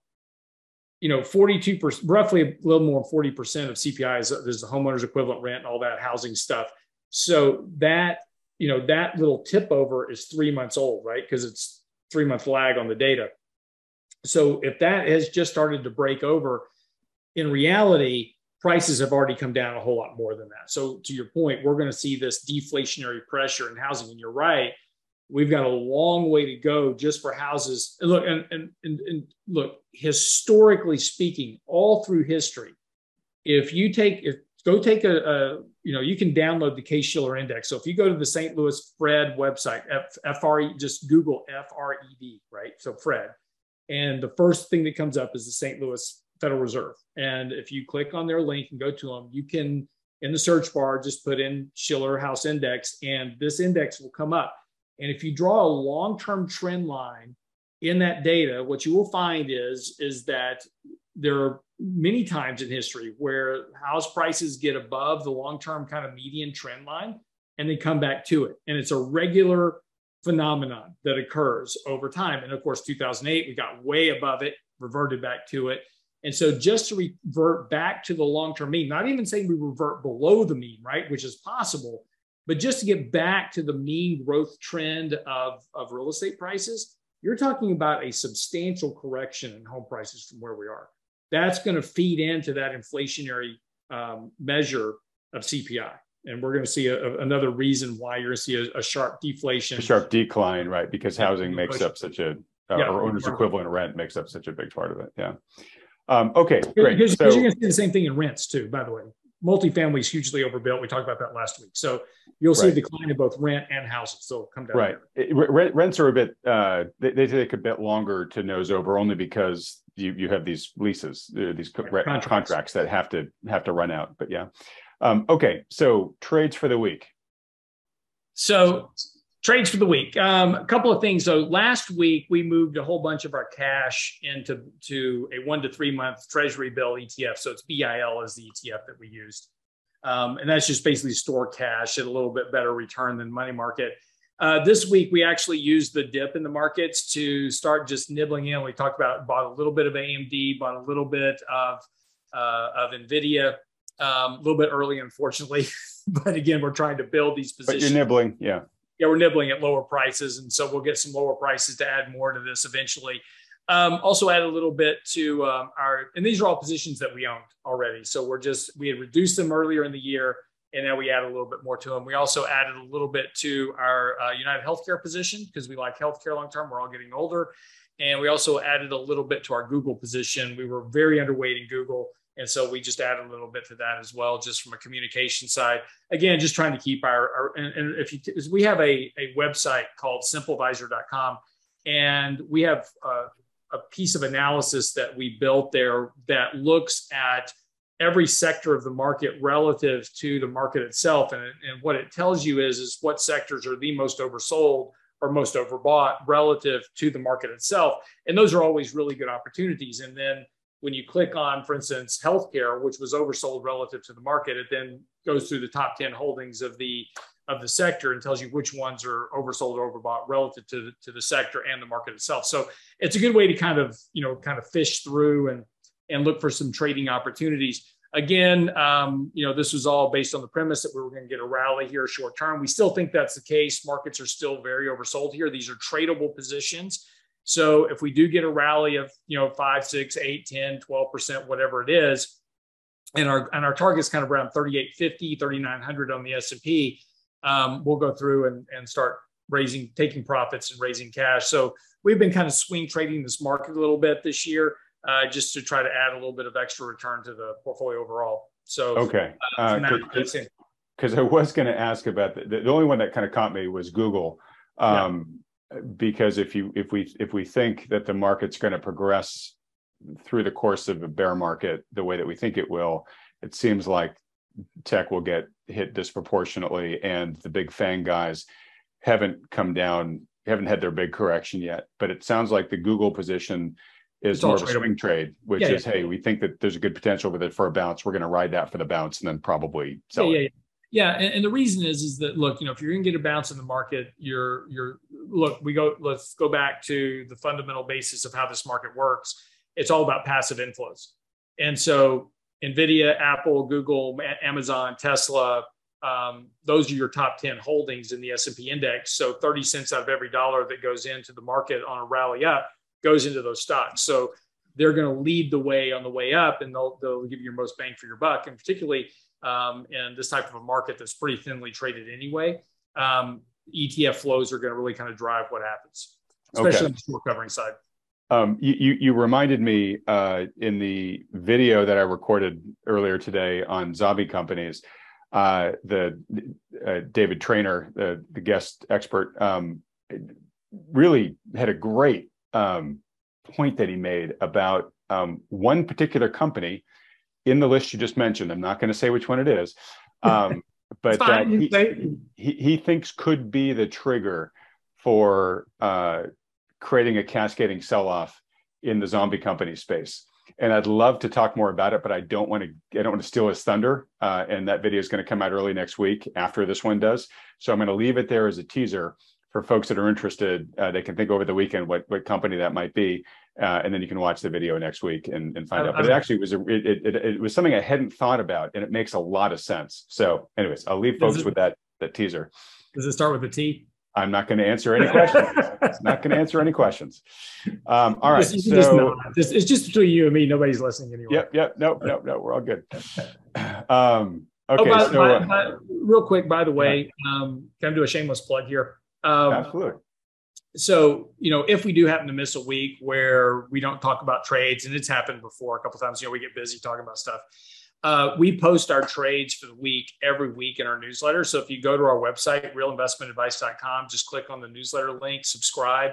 I email the newsletter out every Saturday. At the bottom of the newsletter, we list every trade we do every week. So, plus you get all the market statistics and everything else that's going on in the markets and how we're trading the markets and everything else. So, but every week we list those trades. So if you want it, it's free, realinvestmentadvice.com. Yeah, I mean, everybody that's interested in this segment should be subscribed to that newsletter. And Lance, is it that newsletter, or is it Simple Advisor that sends out the trade alerts the day you make them? Because I get those too. That's our research platform called simpleadvisor.com, and that's where you get access to all of our data and analysis.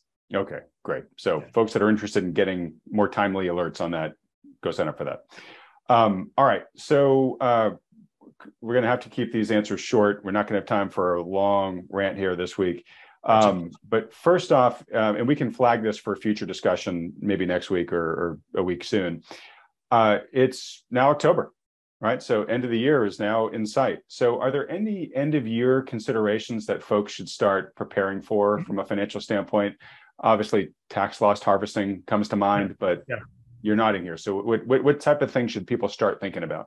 Well, you nailed that one, right? So tax loss harvesting. This is So please define it for those who don't know the jargon. Yeah, well, we'll just make it easier then. So tax loss harvesting is where you basically sell losers and you offset some winners, and it reduces your taxable income for the year, right? So, but just as an example, I can sell a position at a loss in my portfolio, and I can deduct $3,000 of that off every year off my taxes. Or I can, if it's a long-term loss versus I can offset a long-term loss against a long-term gain.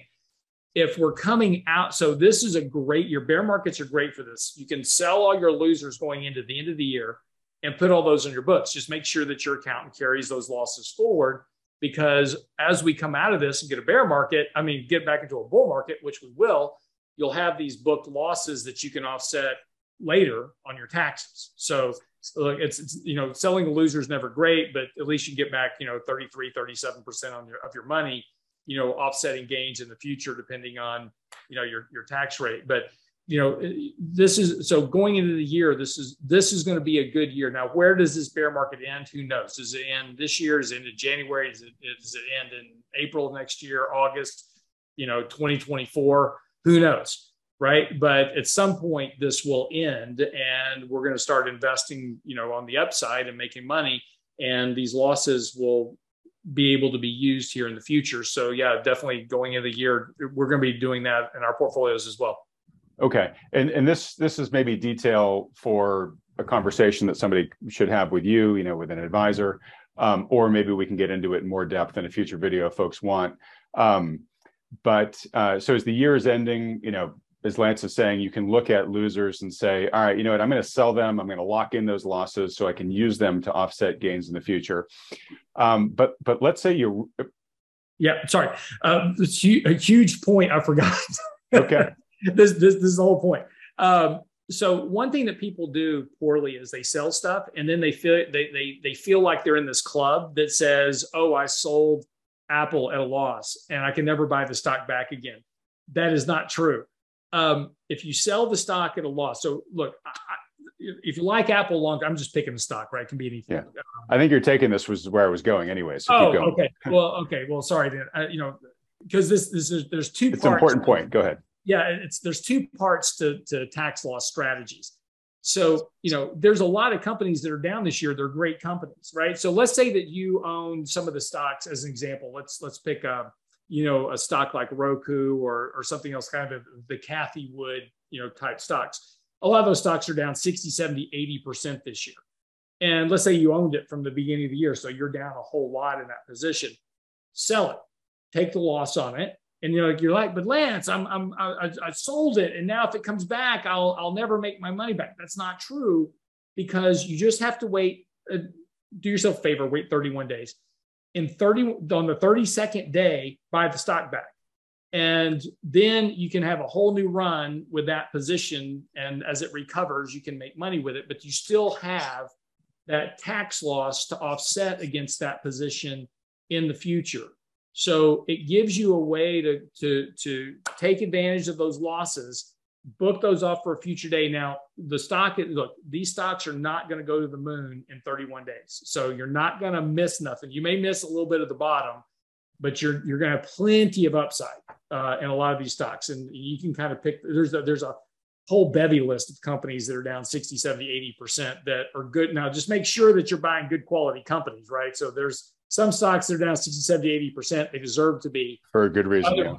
And others aren't. But yeah, don't forget the buyback part. That was the part I forgot. Sell it in 31 if you want. Buy it back. That's not part of the calculation. But just because you sold something lost doesn't mean you are restricted from ever buying it back. Okay, great. Yep. And that is exactly where I was going. I was going to tell folks about the wash sale rule, which is why you're saying wait 31 days. Wash sale is if you sell a stock and then buy it back within the 30-day period, it's considered a wash sale, and these protections that we're talking about go away from being able to roll your losses over. By the way, that wash sale. So what happens is if you violate the wash sale rule, you lose your tax benefit. Right. That also applies to buying what the IRS deems a substantially similar position.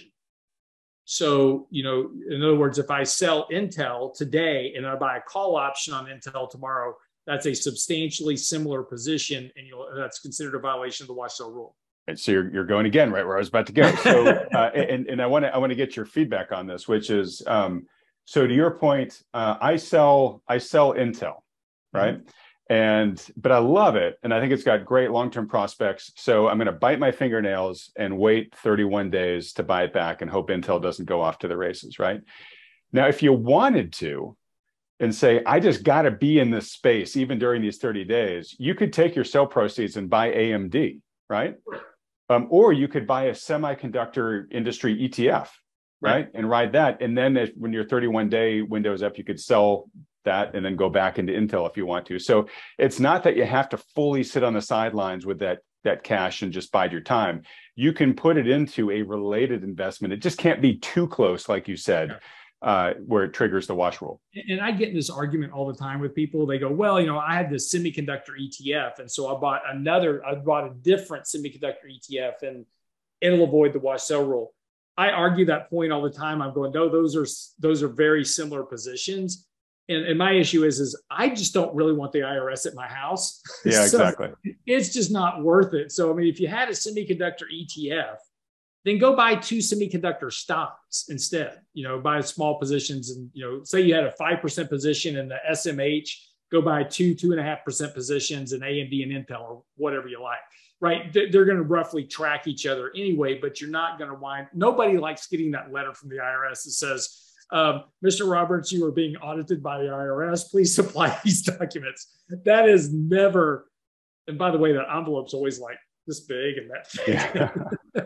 Well, so the key takeaway here is if you want to take advantage of this tax loss harvesting, you should. if you want to get creative about what to do in the 31-day period, probably best to talk to your financial advisor and just say, hey, if I buy X, Y, or Z, am I good enough, right? And get their counsel on it. Real quick before end of the year stuff, real quick, and I'll be real fast. Yeah. If you need to open an IRA, get it done by December 31st. Get your deposit in. If you want an IRA deduction on your income taxes, that includes SEP IRAs. So if you want to deduct on your taxes, go ahead and open those SEP IRAs and IRAs by the end of the year. Save your advisor a little bit of grief of trying to do it on April the 14th, right? Yeah. So just do it by the end of the year. It's a good practice. You don't have to. By the way, people do this all the time. They open up an IRA or a SEP IRA. They open up new accounts every year. You don't have to do that. If you have an IRA already open, you can just contribute to the same one every year. You'd be surprised how many people don't know that. Also another thing to do by year end is think about what your tax situation is going to be next year, and this along with your tax loss harvesting. Also say, look, I think I'm going to have to pay a tax bill next year. Use the end of the year to go ahead and harvest enough cash to cover your tax bill, so you're not potentially forced to sell at on April the 13th. You realize you got a tax bill and the market's tanking, and you've got to sell right there. So be opportunistic about if you think you're going to have a tax bill, and if you don't, you always put the cash back to work, right? But use your tax loss harvesting and those type of things to do that. And don't forget also going into the year, your required minimum distributions out of your IRAs. The list is long. There's a lot of year-end stuff you need to do. And, if you have a question, I've got some great financial planners in my office that can go through all the long list of stuff. Well, you're making me think, should we just do a webinar on this? Yeah, it's actually good because, there's probably 50 things to do before the year end that you want to take care of. All right, folks. So if you are interested, let us know in the comment section below. If there's enough demand, we will get a webinar in before the end of the year. You reminded me too, just to remind folks, if you're thinking about buying I-bonds, and right now, folks, they are a screaming deal, get to buy them for the end of the year to get your 2022 allotment. All right. So as we wrap up here, folks, a couple of bits of news before we get to our little mini rant. I'm going to be at a conference next week, New Orleans Investment Conference. I'll be moderating a couple of panels there. We'll still be doing all the regular content publishing, so don't worry. You're not going to miss any videos. You just might see me with a different background. But what I think is just important to share with you guys about this is, Wealthion continues to really build a lot of great momentum here. So, I'm beginning to get more invitations to be interviewed or to go out and speak at conferences. I just want to share some stats with you. So we started this channel a year and a half ago, early April of last year, 2021. And in just a little over, really pretty much almost exactly a year and a half, we are now at, we had 2.4 million views on this channel over the past 30 days. And I spent some time looking at our peers in this space, the other big channels. I won't mention them by name, but the other big channels where people do macro interviews. And Wealthion is in the number 2 position, and it's pretty close on number 1. And it's ahead of a lot of brands that surprised me. And I just share all this to share it with you all, because what Wealthion has become and hopefully will continue to become is a complete function of the audience that comes here, what you tell me you guys want to hear, what speakers you want to see, what topics you want discussed. As we continue to have great milestones like this, I just want to share all that stuff with you folks. We've got viewers from all over the world. I mean, every country you can think of, folks come here. We've got viewers of all ages, which is great. I mean, we tend to skew older because those tend to be the people that have more assets and are researching, looking for information to help them protect and grow it. But what really sort of warms my heart is the feedback that I get from Millennial and Gen Z viewers right now who are saying, hey, this is a really valuable resource for somebody like me just starting out. And thanks so much. I'm having trouble finding good direction. And finally, there's a channel here that's kind of, giving it to me straight. So I just share all this to, again, just let you guys understand the movement that you're creating here. It's totally my pleasure and privilege to be the guy that gets to be in front of the camera and be the face of it. But it really is a people's movement. And as one of our viewers, I just want to thank you for helping create what we're creating here. I also just want to say too that we got, Lance, we got great feedback from last week's discussion about sort of life advice to somebody who's just starting out, right? I want to let folks know that we will be leaning further into that. Not entirely, don't have the specifics on exactly what we're going to do yet, but in terms of creating more content around this, maybe more evergreen, maybe more structured as a series that somebody who's 18 or 50 or whatever, who just wants to benefit from sort of the fundamentals of how to build wealth. There clearly is such a need and demand for that type of information out there that I've noted that that's going to be something that I make a top priority for 2023. We'll do definitely a webinar in terms of helping, raising financially savvy kids and helping people who are at a young stage of their life really get a good jumping off part. So we'll do a dedicated webinar around that for folks who watch that and would love to involve their kids in a more sort of dedicated webinar around it. And then real quick, I put a thread out on Twitter the other day because I had a guy who was in his early 30s and a new dad email me independently and just said, "Hey, I really appreciated what you put out there. You and Lance put out there. Just as a new dad, I'm really struggling right now with the pressures of that, plus a lot of career uncertainty, and I don't have a ton of savings, yet at this stage of my life, and I'm really just, looking for ways in which I can, get some hope and optimism to move forward towards, it just." That weight, pressing down on him, just, was concerned that it was really becoming heavy. And I remember, Lance, what it was like at that life stage. And I know you do too. We've talked on this channel before about our humble beginnings, and you're sleeping in your car for a year or two or whatnot. But what I did in that thread is I asked my Twitter audience, hey, elders, what advice would you give this guy, having been in that stage before? And the advice was less for him specifically and more just for all younger people starting out at that stage where it just feels so overwhelming in many cases. And the amount of both outpouring of encouragement and support, but just really fantastic life advice that folks offered in that Twitter stream. Folks, if you have any interest in that type of stuff, I highly recommend you go to my Twitter feed and see it and just read through the dozens and dozens and dozens of great comments that the community left for that guy. So anyways, my Twitter handle is at Menlo Bear. Sometime on this channel, I'll explain why I came up with that handle. But also maybe shameless plug too. Go there to read that thread and feel free to add your own advice to this fellow too, if you can. I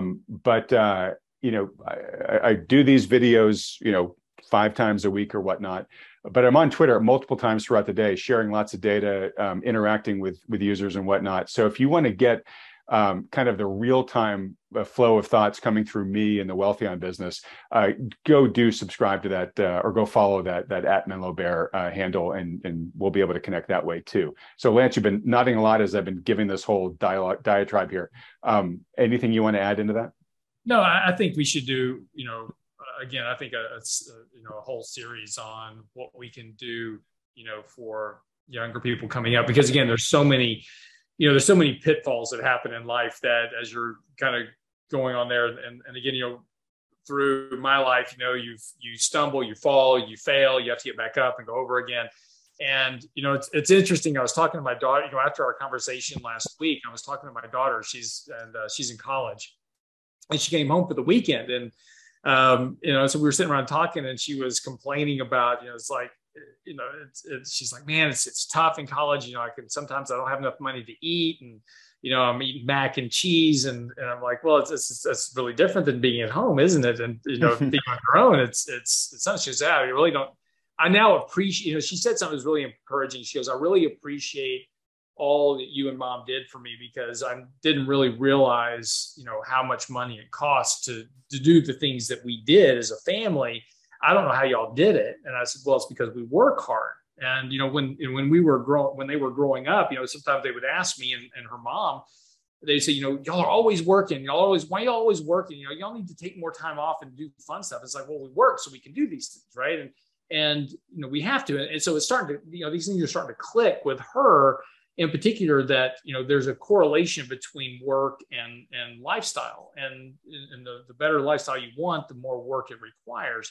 But, so we were having this conversation, and then she said the funniest thing to me. She goes, I really just am kind of done. I'm just ready to quit now, and I can die tomorrow. It'll be okay. Yeah.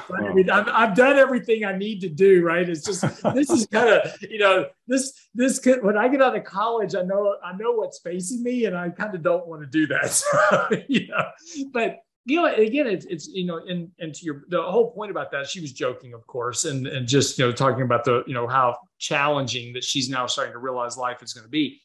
But, when you're in your 20s, when you're in 30s, and, we talk about, all these things on CNBC about, just save $500 a month and invest it in the S&P and you'll be, mega rich when you retire.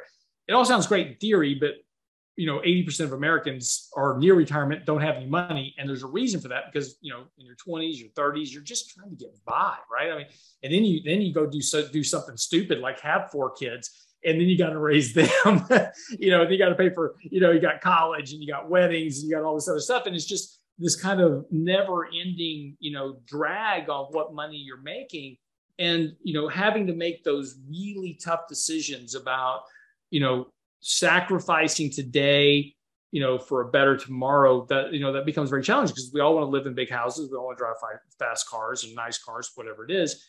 And, we make poor financial decisions while we're young that really eats us up, down the road. And, these are the things that, nobody teaches us. And as we talked about last week, there's, the advice is simple.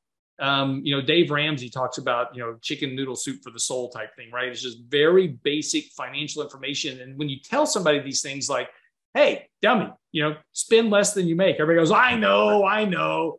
But you don't do it, right? And but those things add up. I heard a great analogy the other day about a guy playing golf, and he says, "Hey, let's 10 cents a hole."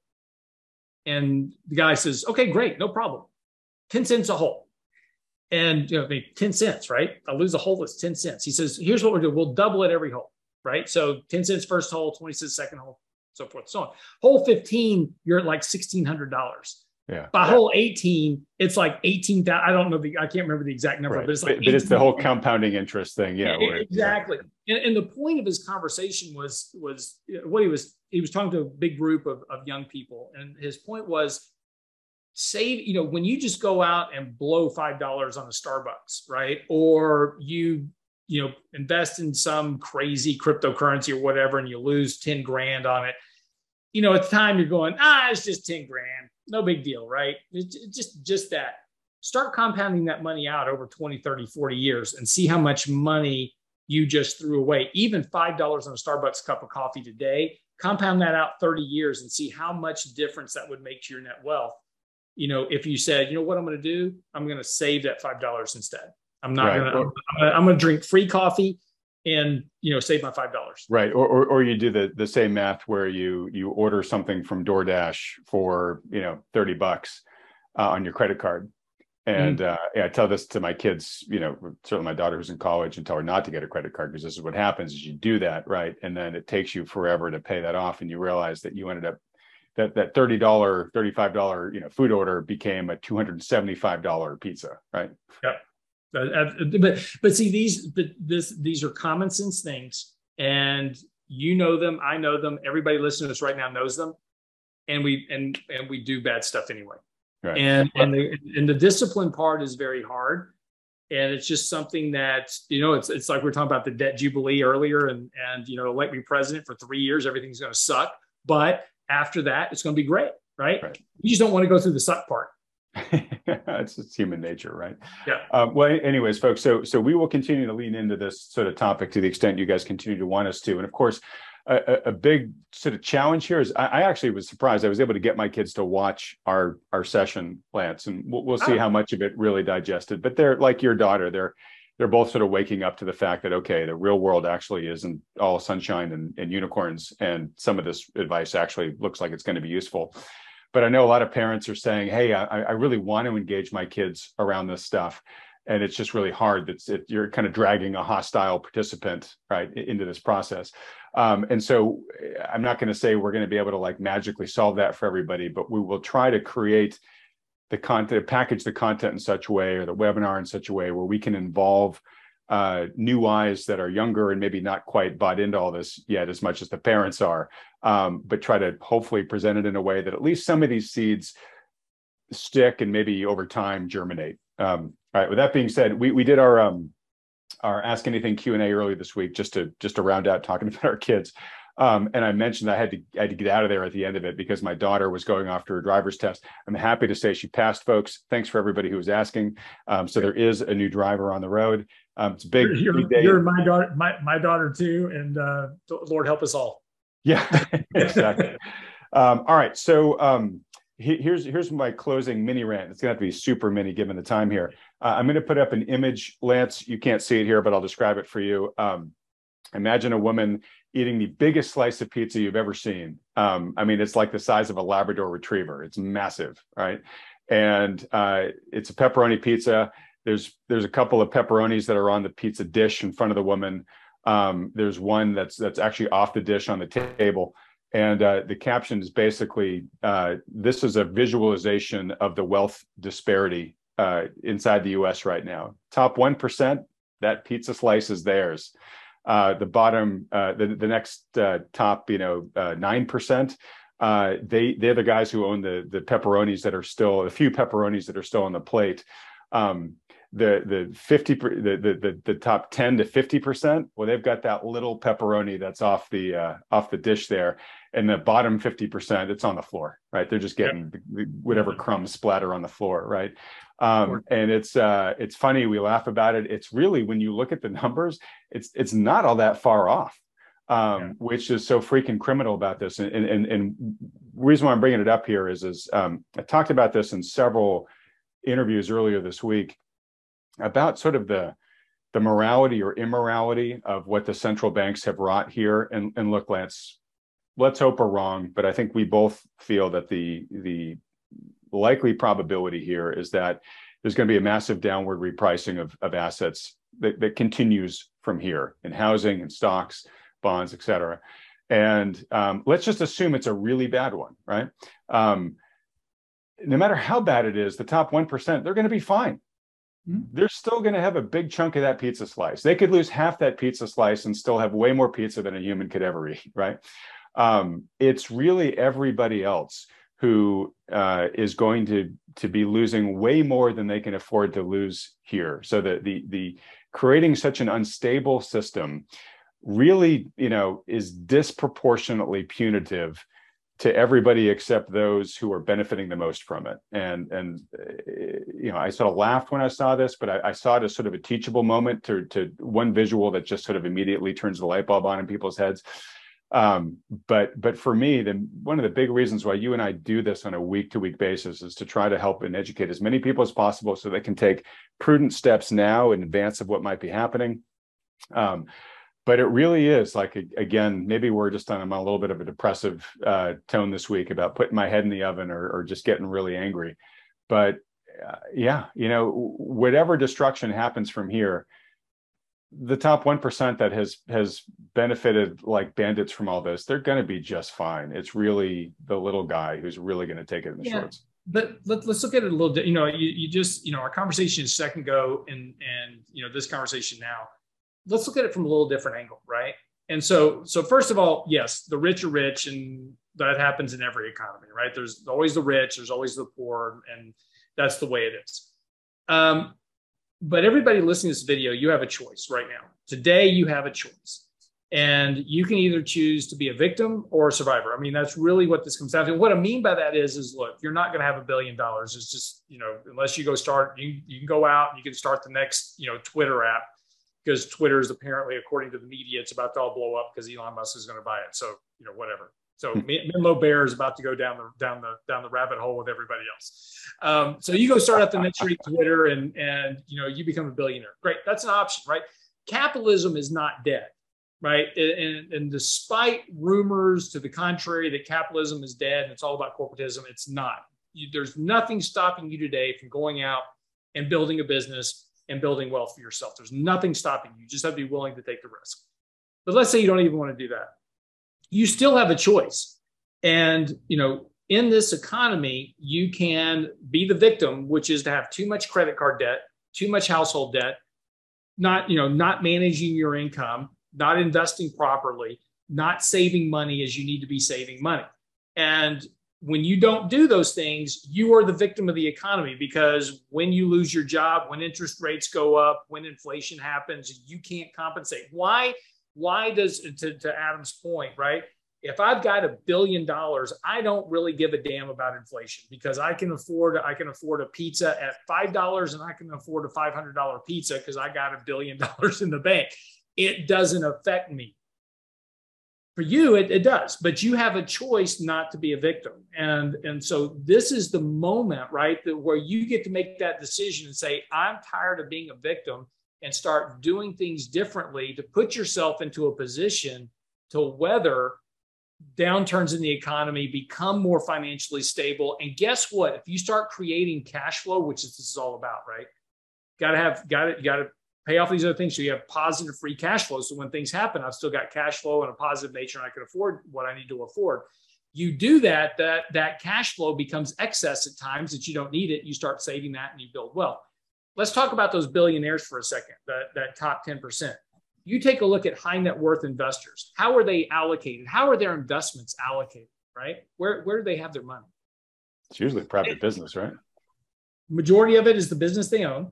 Big chunk of it is either the real estate they own that they live in, or they own rental properties, etc. They own a lot of bonds, because bonds have guaranteed payments coming back on them, and the principal comes back at maturity, so there's no risk.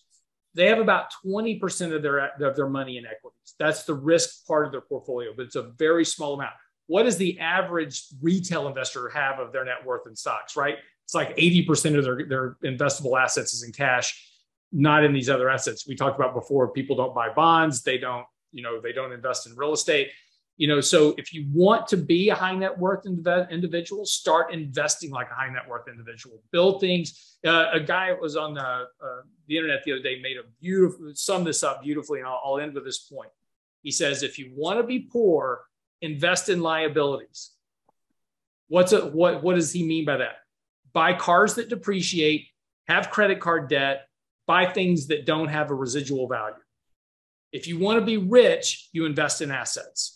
And you buy assets that go up in price and have a residual value. What is a residual value? It means it can't go to zero no matter how bad things get.